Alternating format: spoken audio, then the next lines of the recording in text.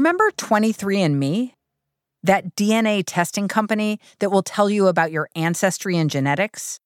A few years ago, people were all over social media sharing their results. I'm so nervous! I literally think it's going to be like, it's going to pop up and be like, you're screwed! And we recently got a bunch of 23andMe test kits, and I want to make everybody spit in a cup so we can learn where we're from and, I don't know, potentially do something with that information. I'm part European? What? I'm 0.5% European.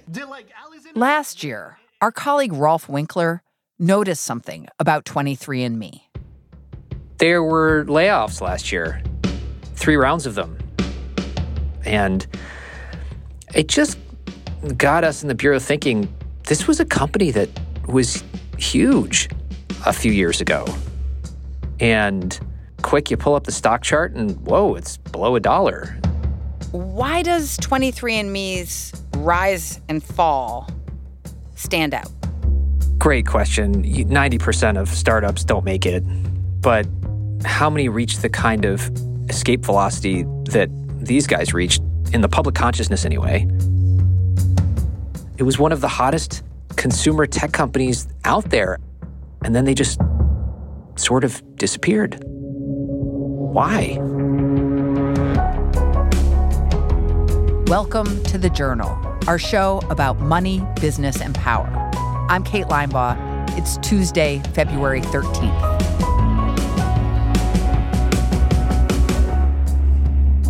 Coming up on the show, what happened to 23andMe?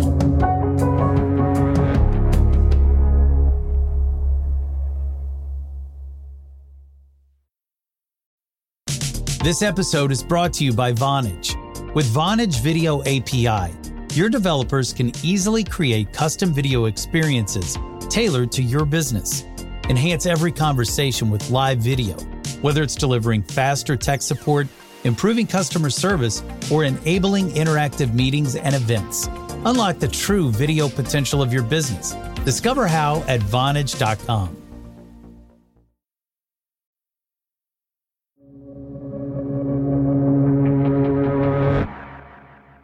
23andMe got started in 2006. It sells kits that give consumers access to some DNA information. It was the brainchild of 2 women, Linda Avey and Ann Wojcicki.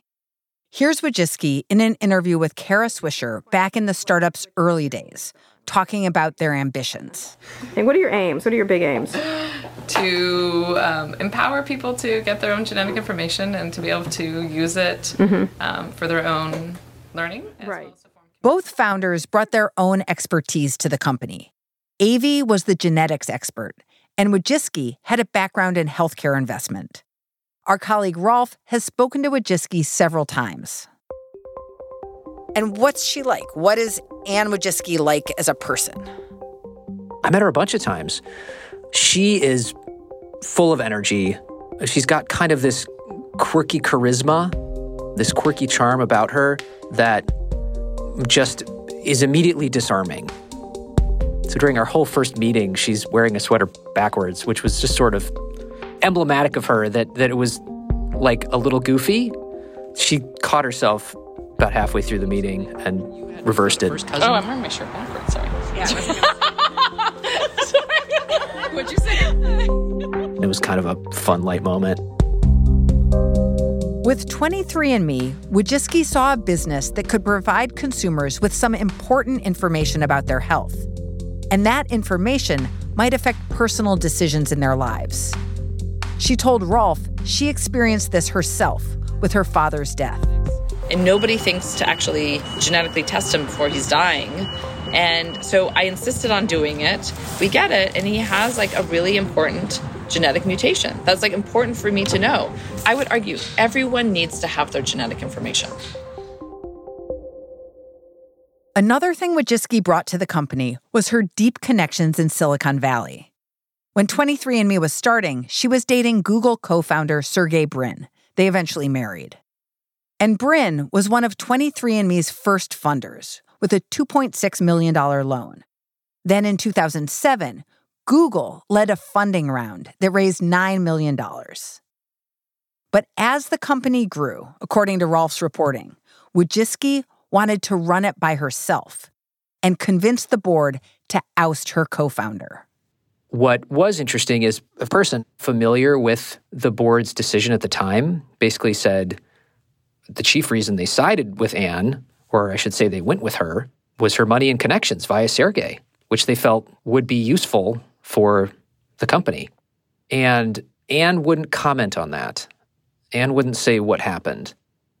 Now, running the company on her own, Wojcicki had a problem.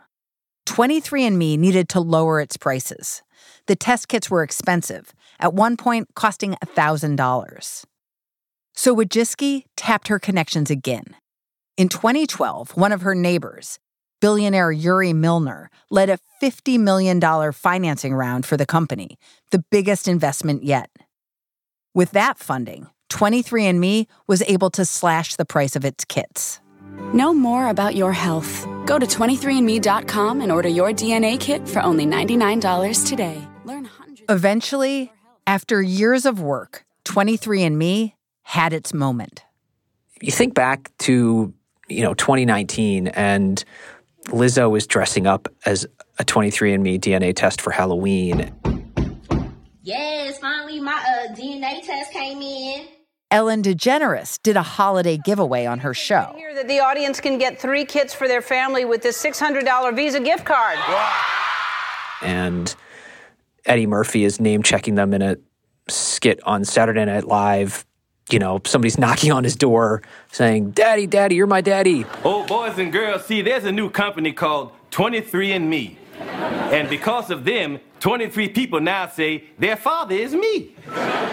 Easiest way to describe it is if it takes 9 years to get to 1 million users, it took 3 more years to get to 8 million, right? So all of a sudden, it's just up and to the right and a steepening curve. What did this all feel like for Wojcicki? I asked that question. I suspected she'd say something like, "Oh man, it was such a relief. Oh God, what a deliverance," or something. And she sort of just kind of said, I expected it. We had a good product. I liked our product. Should have happened sooner.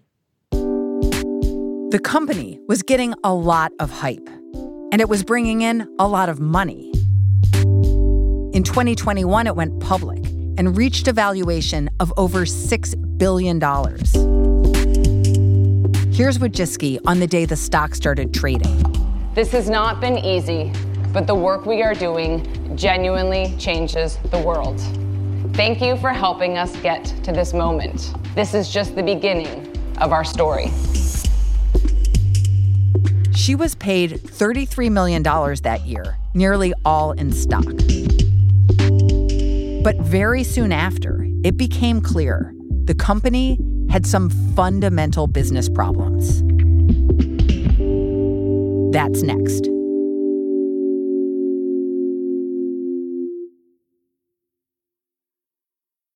This episode is brought to you by ServiceNow, the AI platform for business transformation. AI is only as powerful as the platform it's built into. Enter ServiceNow. It puts AI to work for people, for employees, for developers, and even your customers, removing frustration and supercharging productivity. On our intelligent platform, AI isn't just a promise. It's happening today. That's why the world works with ServiceNow. Tap the banner to learn more or visit servicenow.com/AI for people. This episode is brought to you by Workday. Get the whole band together with Workday and pair finance and HR on one platform for an epic performance. With Workday AI at the core, you'll make confident decisions faster than ever, and you'll drive flawless business and finance operations with an agile platform that constantly evolves to future-proof your organization. Be a finance and HR rockstar with Workday. Visit Workday.com to learn more.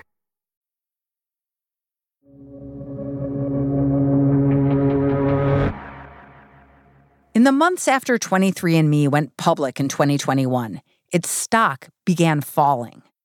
Investors were scrutinizing the company's finances and asking questions about its business model. Rolf asked Wojcicki about this. He was interviewing her outside in Napa. Some people in my reporting have said, look, one of the reasons it slowed down was it was kind of a one-time gag gift, ultimately.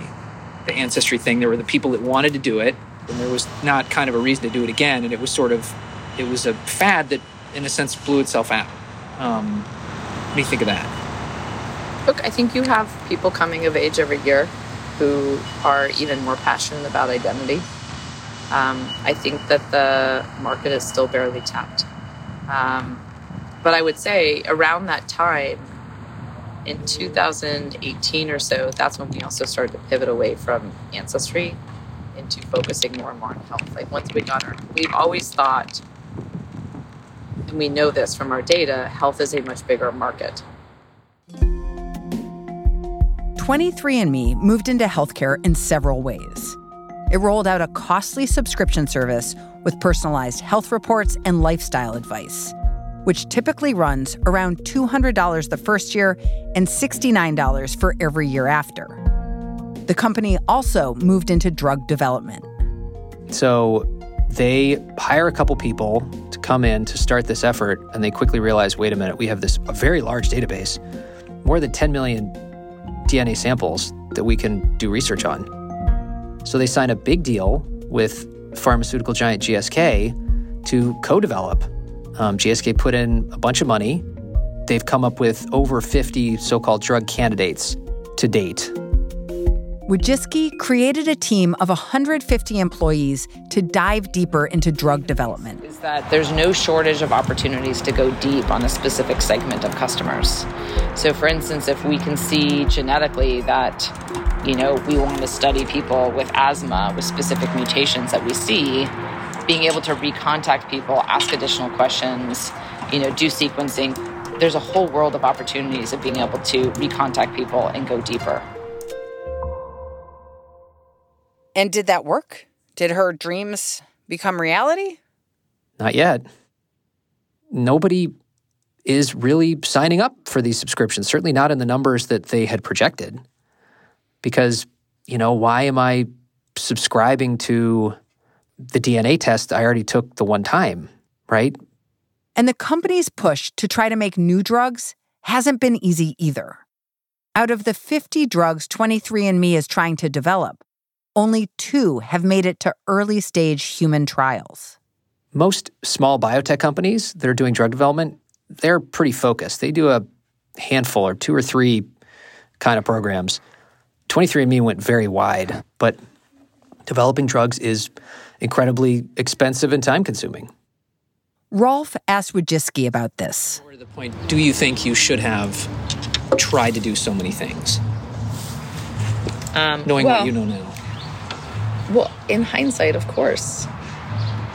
I mean, in hindsight, so here's the thing. Biotech is inherently risky. We were at a point with GSK when we had incredible opportunity to mine the database with a partner that is incredibly capable. So I'm really happy, like we've said. But neither health subscriptions nor drug development have taken off. So 23andMe has been under financial strain. Last year, it laid off dozens of employees, about 20% of its total staff. In September, 23andMe's stock price closed below $1. Where does this leave 23andMe now? It leaves them with a bunch of different initiatives, some that aren't working, some that could work, but it's going to take a lot of time and money. And the question is how much time and how much money they got left. What is the lesson of this story? The lesson is hype and virality aren't enough. Eventually, you need to be able to make a profit.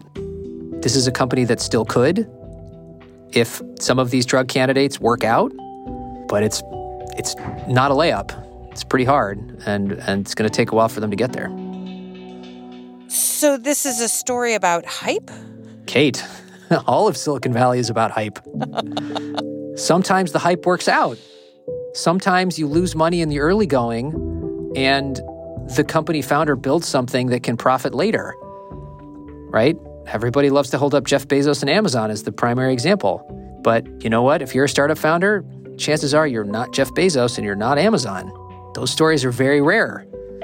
So, some of these companies, they never profit, but eventually you get to a certain scale, you got to start making money. And this company never did.